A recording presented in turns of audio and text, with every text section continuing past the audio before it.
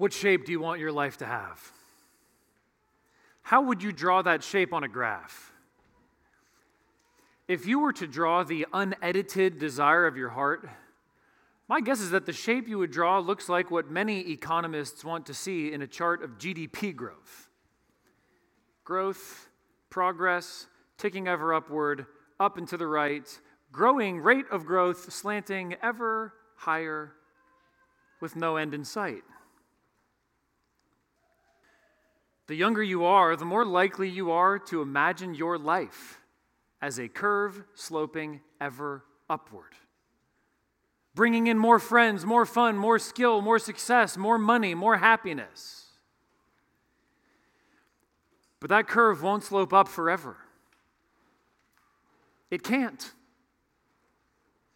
Unless you die first, someday the growth of each of those factors will slow, then peak and crest and start cascading downward. A day will come when the promotion you receive will be your last. A day will come when you will never again be as strong and healthy as you were the day before. And even before those days come, there are no guarantees that you will find what you seek. Your dreams may never become reality due to factors far beyond your control. Your curve might never slope up as fast or reach as high as you want it to, whether the good you seek is friendship or family or finances or fulfillment. This morning we continue our study in the book of Ecclesiastes from chapter 11, verse 1 to chapter 12, verse 8. This is the end of the teacher's journey. This is his closing statement. Next week, Lord willing, we'll consider the book's last 6 verses, which are an epilogue. They're a summary of and reflection on the whole book. But our passage today is the grand finale. This is the vista we've been hiking up toward for the last 10 chapters. It's on page 559 in the Pew Bibles. Please follow along as I read the whole passage.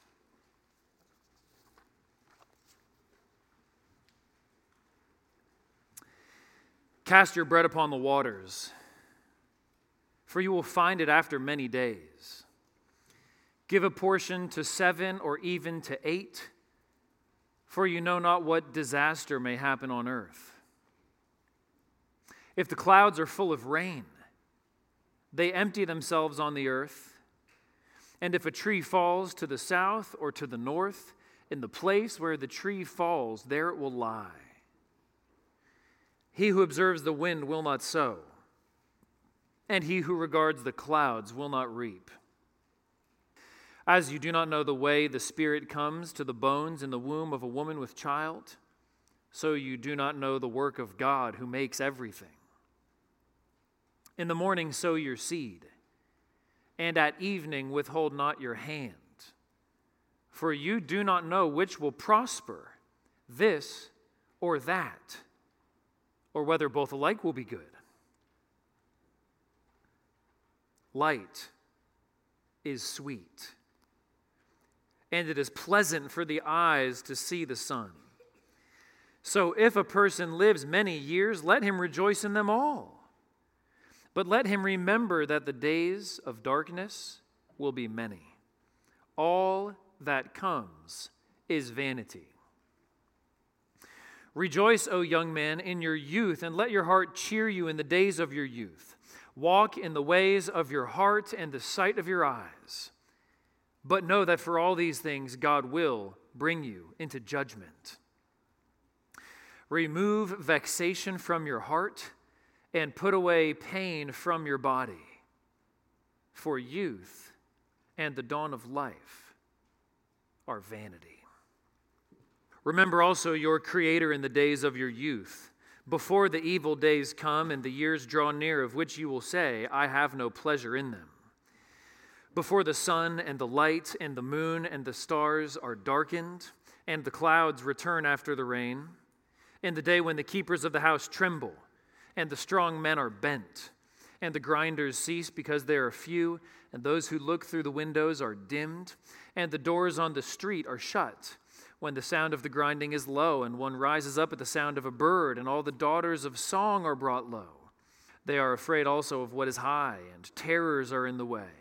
The almond tree blossoms, the grasshopper drags itself along, and desire fails, because man is going to his eternal home. And the mourners go about the streets. Before the silver cord is snapped, or the golden bowl is broken, or the pitcher is shattered at the fountain, or the wheel broken at the cistern, and the dust returns to the earth as it was, and the spirit returns to God who gave it. Vanity of vanities, says the preacher. All is vanity. This passage teaches you what to count on. Count on the uncertainty of everything you plan and the certainty that everything will end. Nothing in this life is guaranteed except death. So, pinned between the uncertainty of everything and the certain end of everything, how should you live? You should risk, rejoice, and remember. Risk, rejoice, and remember. Those will be our 3 points for the sermon. Point 1, risk. Life is uncertain, so risk generously. This is the teacher's message to us in chapter 11, verses 1 to 6. Look again at verses 1 and 2. Cast your bread upon the waters, for you will find it after many days. Give a portion to 7 or even to 8, for you know not what disaster may happen on earth. Some interpreters take these verses to speak of commerce. Cast out multiple investments in different directions, diversify your portfolio, and you'll have a better chance of return and be insured against one of them failing. That reading is possible. But I think it's more likely these verses are an exhortation to give generously to others. One reason is that many ancient cultures around Israel had proverbs about generosity that were nearly identical to this one. For instance, Turkish version, do good, cast bread into the water. If the fish does not know it, God will. If the mechanics of the metaphor are tripping you up, of casting bread upon water, you have to remember, we're not talking about Wonder Bread here, which would dissolve instantly. We're talking about a nice, sturdy Mediterranean flatbread. You can kind of throw it out like a Frisbee. It'll just coast for a while. There's a little bit of a cultural translation that has to happen here. These verses don't tell us exactly what the return of the generosity will be or when you will receive that return. And verse 2 also enlists uncertainty as a motive to generosity. You don't know what disaster will happen, so spend your money generously while you have it. It might be that tomorrow you're the one who needs the charity. Verse 3 reminds us of the limits of what we can know and influence and control. Look at verse 3. If the clouds are full of rain, they empty themselves on the earth. And if a tree falls to the south or to the north, in the place where the tree falls, there it will lie. If the clouds are dark and thick, it's going to rain, but you don't know when. On Tuesday at 11 a.m., I checked my weather app. It predicted rain starting at 4 p.m. Then I immediately got up from my desk, walked out the back door of the church building here, and saw Ben Lacey coming in, whose shirt was soaked, because it was raining great big fat drops of rain. At the very moment when I checked my app and it assured me that rain was 5 hours off, it was already raining. I just hadn't bothered to look out the window. Verse 3, the phrase, in the place where the tree falls, there it will lie, is not just telling us that you don't know what's going to happen, like when it's going to rain. It's telling us you don't get to tell the tree where to fall. That thing's going to fall whether you like it or not. It's going to fall whichever way it wants to. And once it has fallen, there's precious little you can do about it. In 1957, R.C. Sproul was awakened to faith in Christ by that very phrase. You might think that is the least likely verse in the Bible for somebody to get converted from. But what R.C. saw when he looked at that verse was himself. Helpless, immobile, unable to lift himself up into a right relationship to God. Verse 4 returns to the relationship between risk and responsible action. He who observes the wind will not sow, and he who regards the clouds will not reap. Wind is a hazard for sowing because it can blow the seed away, and rain is a hazard for reaping because it can soak the grain and ruin it. But, as Ecclesiastes 3:2 says, there is a time to plant and a time to pluck up what is planted. Wisdom teaches you to do what the season requires, regardless of the weather. If you're looking for an excuse to avoid risk or responsibility, you will always be able to find one. Excuses are an endlessly renewable resource. He who considers rejection will not ask a woman out on a date. She who considers the long odds will not submit a job application. Those who regard an awkward silence will not share the gospel. Verse 5 links up with verse 3 and returns us to the theme of what we don't know. As you do not know the way the Spirit comes to the bones in the womb of a woman with child, so you do not know the work of God who makes everything. The teacher is not assuming that there is a time when the infant in the womb is a material entity but not yet a living person. That is not his assumption here. Instead, he's simply drawing on the language of creation. We're all made of both dust and breath, matter and spirit. And he's saying, you don't know how life comes together. Now, if you're not a Christian, or you've got a skeptical streak, you might think that our more advanced scientific knowledge of embryology disproves this verse. You might think, we do know how the child comes together in the womb. But the point is not that you can't know anything, but that you'll never know everything. And life itself, including its beginning, is still a mystery, still a marvel, still a miracle. Science can reveal more to us of how great and vast that mystery is, but it can never dispel the mystery. Take modern knowledge of DNA, for example. Here's Bill Bryson in his book on the body talking about how much of it you have. You have a meter of it packed into every cell. And so many cells that if you formed all the DNA in your body into a single fine strand, it would stretch 10 billion miles to beyond Pluto. Think of it. There is enough of you to leave the solar system. You are, in the most literal sense, cosmic. Does that make life seem like less of a miracle or more? In verse 6, the preacher again turns to uncertainty as a motive for action rather than inaction. In the morning sow your seed, and at evening withhold not your hand, for you do not know which will prosper, this or that, or whether both alike will be good.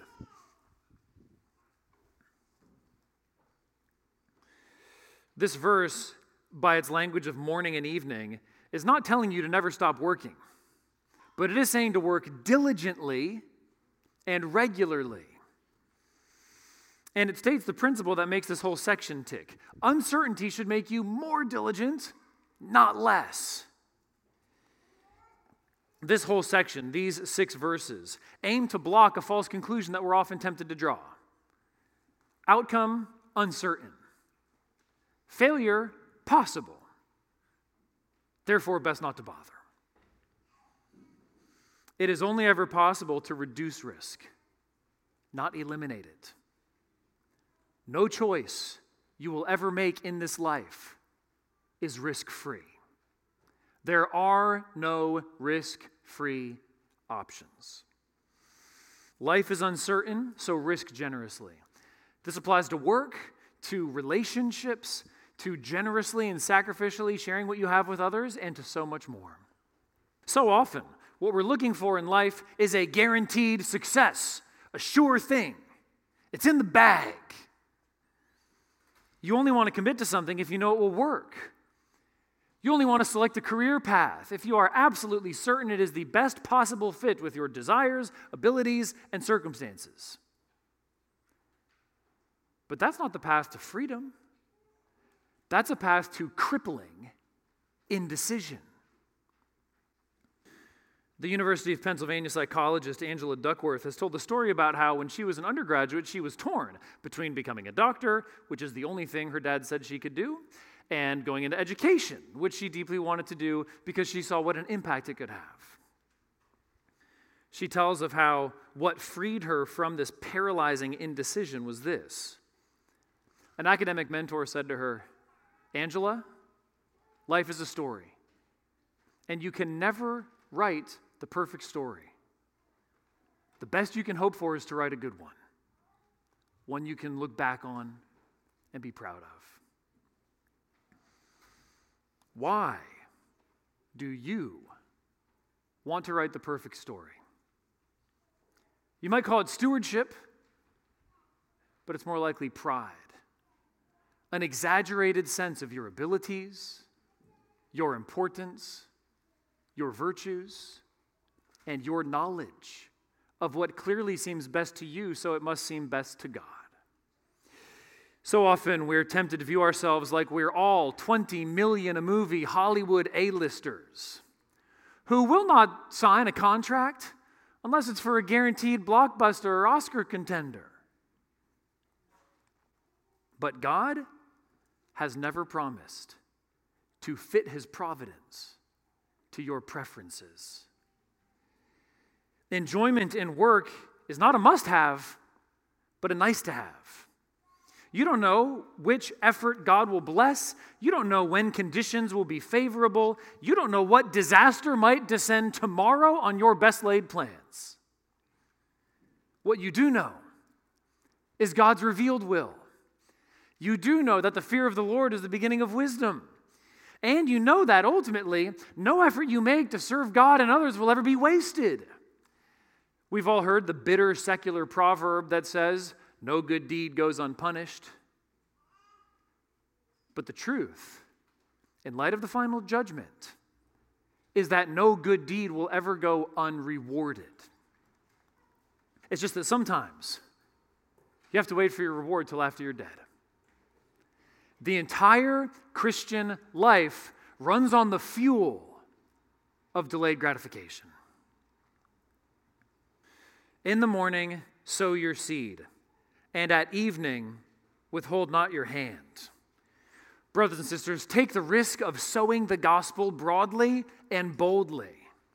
You don't know who will respond favorably, so keep sharing the good news fearlessly. As a church, we should be a gospel seed-sowing co-op. Pray for each other's evangelism and encourage one another to be brave and bold evangelists. Brothers and sisters, members of CHBC, take the risk of being generous in hospitality, taking initiative in discipleship, building new relationships. You can't guarantee that your invitation will be well received, or that your discipling relationship will be spectacularly fruitful, or that this new member will become your new best friend. But you can sow seed. If you want to guarantee zero harvest, all you have to do is not sow. But to bear fruit always involves risk. The only way to bear fruit is to risk, and especially to risk rejection and disappointment. If you're feeling empty because someone you've invested in deeply has just moved away, take the risk of investing again.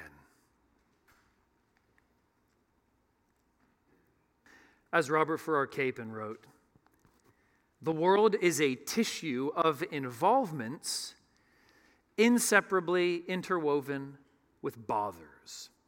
It is no solution to get rid of the second by abolishing the first. If the only way around distress is to stop loving, well then let us be men about it and settle for distress. Life is uncertain, so risk generously. But now the teacher considers something certain and draws yet another surprising conclusion. Point 2, rejoice. Life is fleeting, so rejoice while you can. This is the message of chapter 11, verses 7 to 10. Look at verse 7. Light is sweet, and it is pleasant for the eyes to see the sun. Here the author is simply saying life is good. Life is a gift. All you have to do to be inundated with beauty is open your eyes. The older I get and the more responsibility I have, the more I appreciate pastimes that are right next door to doing nothing. Take fishing, for example. Cast, reel. Cast, reel. Feel the breeze, enjoy the sun, talk to a friend. You're doing nothing, but you're doing something, and that's glorious. In verse 7, what the author is saying about the sun and the light is this: you don't have to do anything. The sun is shining before you were ever here. The sun shines before you'll ever see it. All you have to do is open your eyes, step outside, soak up the warmth. You don't have to optimize light or turn it into work. The sun is a standing picture of and witness to God's unceasing generosity. That's why the author uses light as a metaphor for life. It's good, and it's free, and it's always there before you. All you have to do is receive it. The teacher is saying that life is good. So what should you do? Rejoice in it. Look at verse 8. So if a person lives many years, let him rejoice in them all. But let him remember that the days of darkness will be many. All that comes is vanity. The teacher's philosophy here chimes with the musician who once sang, "But for now we are young. Let us lay in the sun and count every beautiful thing we can see." In verse 8, the teacher is saying, enjoy every good gift as long as you have it. Days are coming when aging and death will march up to your door and start pulling those good things out one by one. When the teacher says that all that comes is vanity, he means that nothing that comes into your life will stay for good. Here's how Derek Kidner put it: nothing that we are offered under the sun is ours to keep. All the good gifts in your life are like birds. They flitter up, perch on a branch, stay put for a minute so you can drink in their beauty, and then they all fly away. Verse 8 is the antithesis of escapism. You should rejoice in the good things you have while you have them, precisely because you know you won't always have them. How are you tempted to try to escape from the harder, uglier parts of your life? TV, abusing alcohol, mindless scrolling, daydreaming about the future. Here in verse 8, the teacher is telling you, look bad in the face, because it will cause the good to shine all the more. and because ignoring the bad will not make it come any more slowly. In verse 9, the teacher tells us again to rejoice. Look at verse 9. Rejoice, O young man, in your youth, and let your heart cheer you in the days of your youth. Walk in the ways of your heart in the sight of your eyes. But know that for all these things, God will bring you into judgment. Verse 9 is telling you there is a right way to follow your heart. Of course, there is a wrong way to follow your heart, and Scripture has a whole lot to say about that. Our friend Matt Smethurst had a good article about that on TGC this week. Don't follow your heart into sin. Don't take your natural inclinations as the measure of all that is right and good. Don't let your heart be drawn to the world in its fallen opposition to God. But you should let your heart be drawn to the world in all its resident, radiant goodness. God has stocked this world full of lawful, legitimate delights. All of creation is like a restaurant where everything on the menu is good, everything on the menu is available, and everything on the menu is prepaid. It's all on the house. He's given you free run of the place. So taste and see that the Lord is good. God has made a good world, and right here, He commands you to enjoy it. God is the one who made wheat, whose grains can be ground into flour, and the flour can be baked into bread, and the bread can be torn up into tiny little bits and fried. And the breadcrumbs can elevate a spicy pork ragu into a work of art. That is the kind of world God has made. There is enjoyment lurking under every rock. What's the catch? No catch, but a guardrail. Rest of verse 9. But know that for all these things, God will bring you into judgment. Perhaps you've heard the expression YOLO, you only live once. People often say YOLO before doing something off the wall, like skydiving or taking a trip to Antarctica. So what's the difference between the world's YOLO and Ecclesiastes' YOLO? Here's the difference. You only live once, but you'll give an account of all of it to the God who made you. You only live once, but it's all being recorded. And God is the one who's going to provide the final, authoritative, and eternally consequential post-game commentary. If you're going to open that bottle, make sure you enjoy it in such a way and in such an amount that you will eagerly and easily give an account of it on the last day. Notice who verse 9 addresses. Rejoice, O young man, in your youth. I'm so tempted to pull a Blake and say, young people. Y'all remember that? Listen up, young people. Teenagers, if you weren't paying attention, maybe you are now. Let me have your ear for a minute if you're in your teens. When you are 13 or 15 or 17, you are already building the house that you are going to live in for the next several decades. If you don't believe me, find a Christian who's 10 or 20 or 30 years older than you and ask them if they still struggle with any sins that they first committed when they were in their teens. In your teens, right now, you can either build a foundation that will help you serve God and others for decades, or you can dig yourself into a pit that it will be hard to climb out of, even if God gives you 70 more years to do it. Given the demographics of our church, when the teacher here addresses young people, I think a strong majority of you qualify.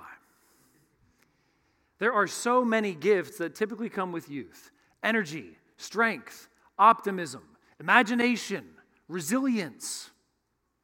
But what also comes with youth are the illusions of being in control and being invulnerable. Enjoy your youth, but don't idolize it. Don't worship at the cult of youth. That's the way to spoil the gift even while you have it. Look at verse 10.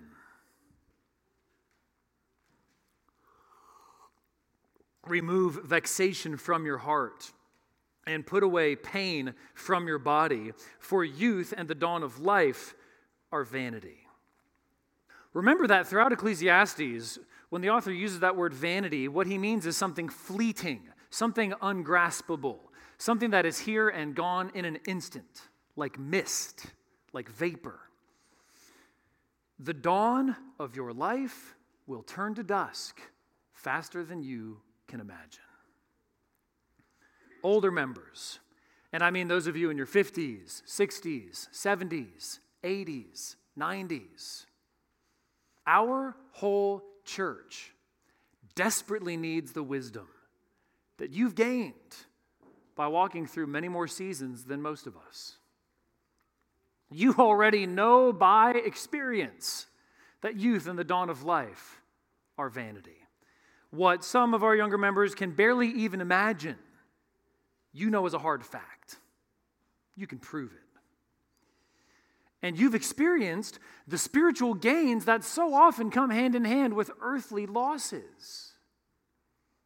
So younger members, ask older members what lessons they've learned in the school of aging. And pay careful attention, because you'll be enrolling soon. When the teacher says to put away pain from your body, he's saying, don't needlessly harm yourself. Don't work so hard that you burn out. Don't train so hard that you get injured and you have to sit out the rest of the season.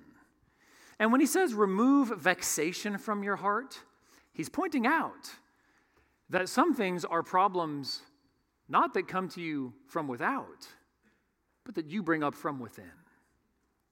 Remove vexation from your heart. He's taking aim at the enemies of enjoyment that live in all our hearts. Bitterness, envy, anxiety, worry, and constant striving for more. You might be vexed because there's something you want more than you want to obey God, and He isn't giving it to you. You might be vexed because there's something you can't have and you want it anyway, and especially it's hard because your friend has it. You might be vexed because you're worried about the hypothetical consequences of something that might never happen. So often, we import vexation and blame circumstance. So often, what we think is a problem just because of something in our life, we've really made into a problem because of what's in our heart. So instead of importing vexation, get rid of it. Put a ban on it. Get it from outside the borders of your life. Have a zero tolerance policy for vexation. How can you do that? How can you put away vexation? Cultivate contentment. Abound in thanksgiving. And recognize how fragile and fleeting are all the goods that your heart is getting wrapped around. The goodness and fleetingness of every created thing are twin bumpers that keep our enjoyment of all God's good gifts on earth in the right lane where they belong. Life is fleeting, so rejoice while you can. Point 3, remember. Remember. Life will end, so remember your Creator. This is the message of chapter 12, verses 1 to 8. Start with verse 1. Remember also your Creator in the days of your youth, before the evil days come and the years draw near, of which you will say, I have no pleasure in them. This remembering is no mere intellectual exercise. It's not so much about information as it is about devotion. To remember God is to worship Him, to put Him at the center of your life, to place Him higher than any priority, to rank him before any possible competitor. If you remember that you have a job interview tomorrow, you'll wake up early, put on a nice outfit, head out extra early, leaving lots of time to arrive before the time of the interview. Remembering that interview will affect every single thing you do leading up to it. That's the kind of remembering Ecclesiastes is talking about when it says, remember your Creator. Remembering your Creator influences everything you do every day. Ecclesiastes is commending and commanding a radically God-centered life. What are we to remember? And when are we to remember it? Dark days of aging and death are coming. So build a fortress of devotion to God before they do.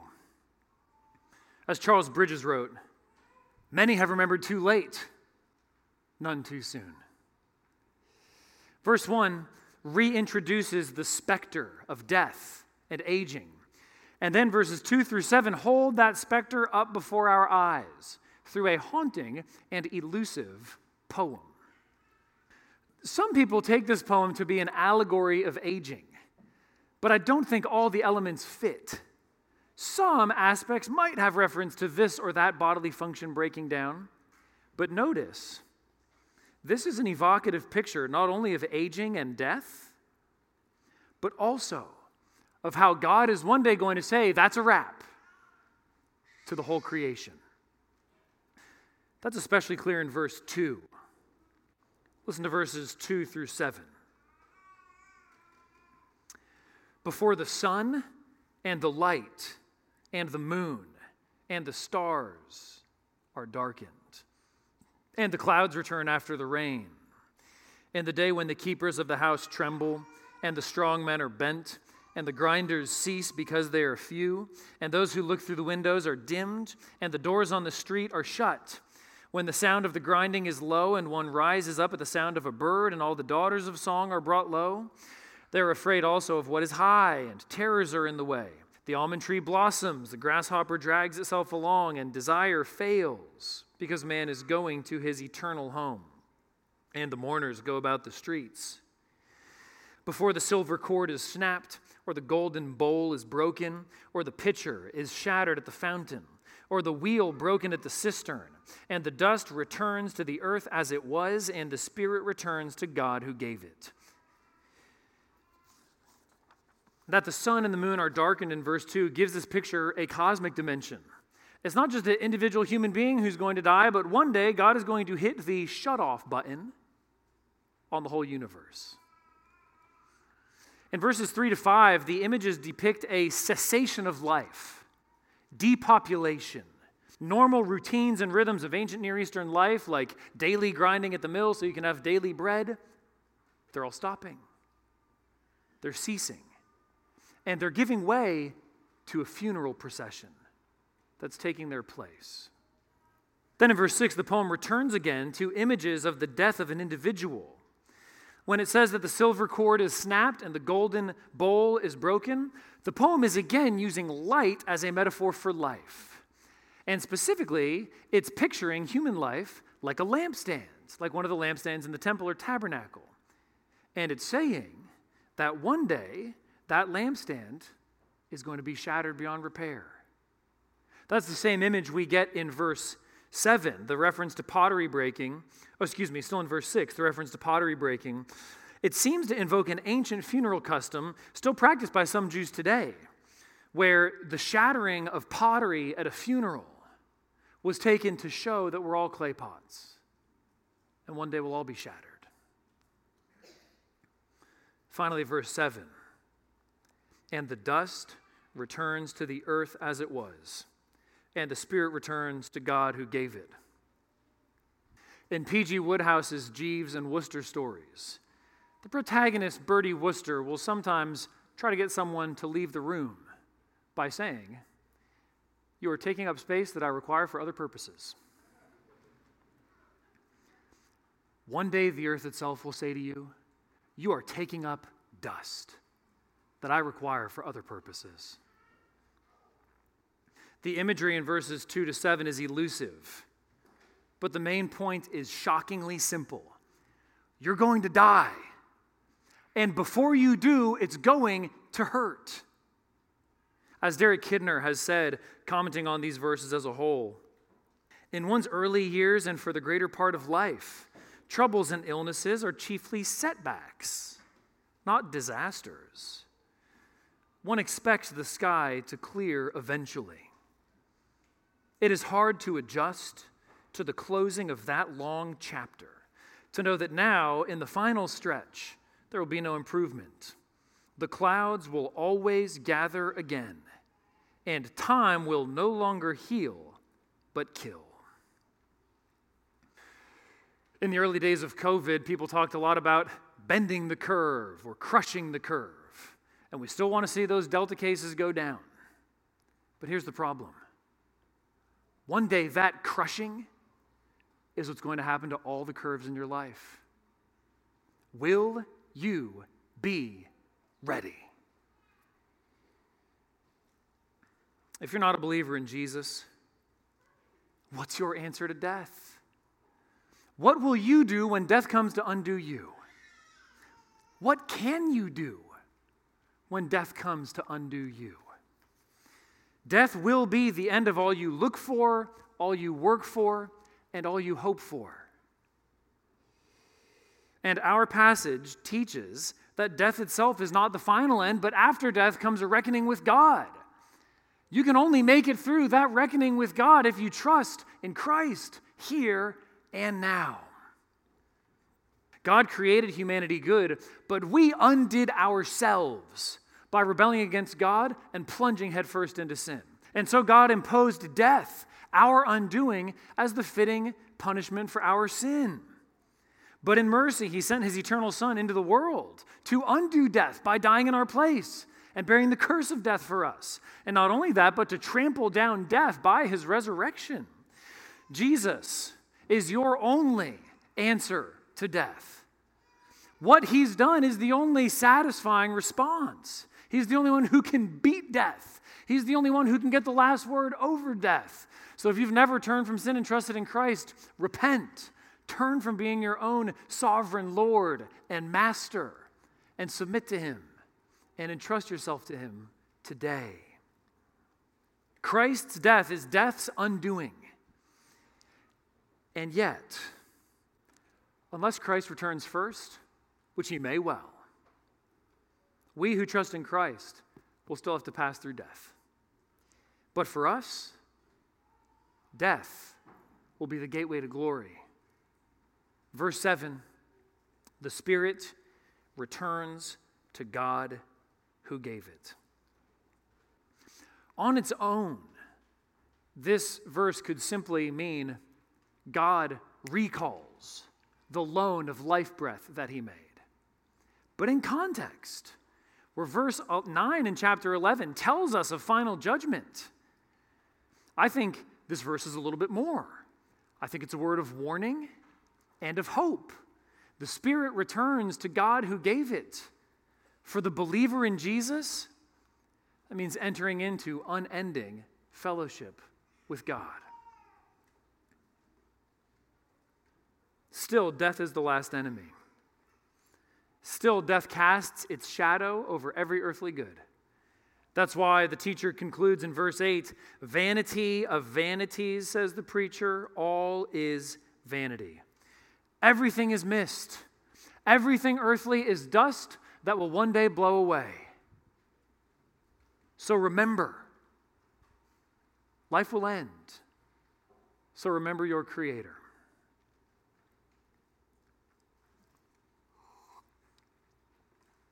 In the past 12 months, what has most frequently reminded me of the inevitability of decay and death is a frequently recurring back injury. I mentioned several sermons ago that I have a degenerative disc in my lower back. Most of the time, I'm fine, but once in a while, it is totally debilitating. Thankfully, I've gotten good medical care lately. Things are looking up, but still, there have been long stretches of this past year where it has been serious trouble. For instance, I was grateful to have a sabbatical this summer. I came back to work in late August. My first week back from work, my back got worse and worse and worse until I woke up the first Thursday morning that I was back, and I could not sit or stand without excruciating pain. So my wife wisely conspired with Mark to make sure I took the day off. And I lay in bed for 12 hours. Nothing but lying there. No relief from being horizontal for 12 hours. Thankfully, by God's grace, that really seemed to jumpstart my back's healing.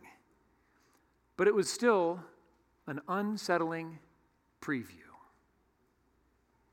There will come a time when my back and every other part of me stops getting better. A couple weeks ago, I had an MRI for my back. If you've never had one, here's what happens.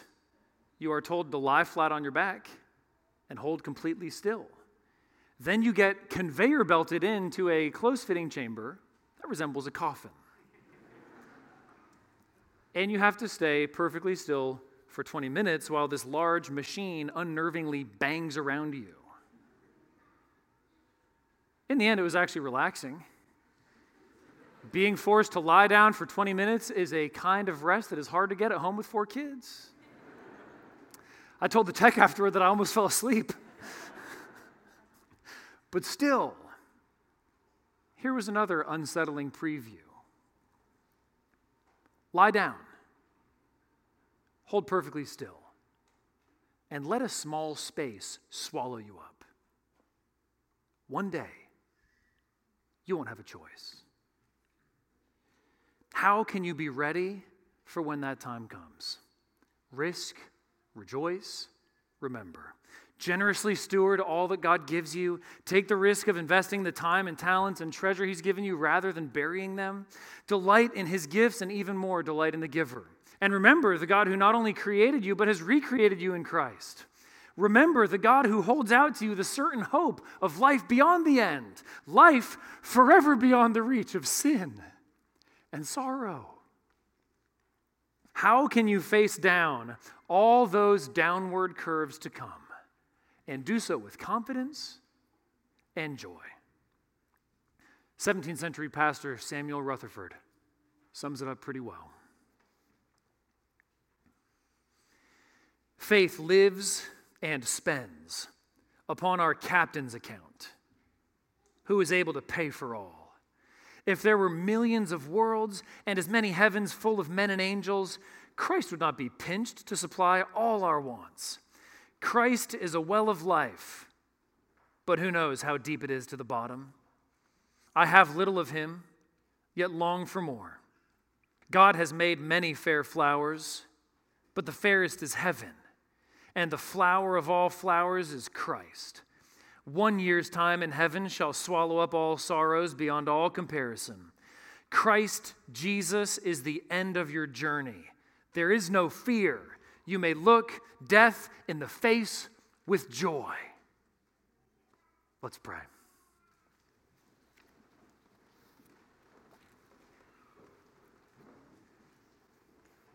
Heavenly Father, we pray that you would train our hearts to so trust in Christ that we look death in the face with joy. We pray in Jesus' name. Amen.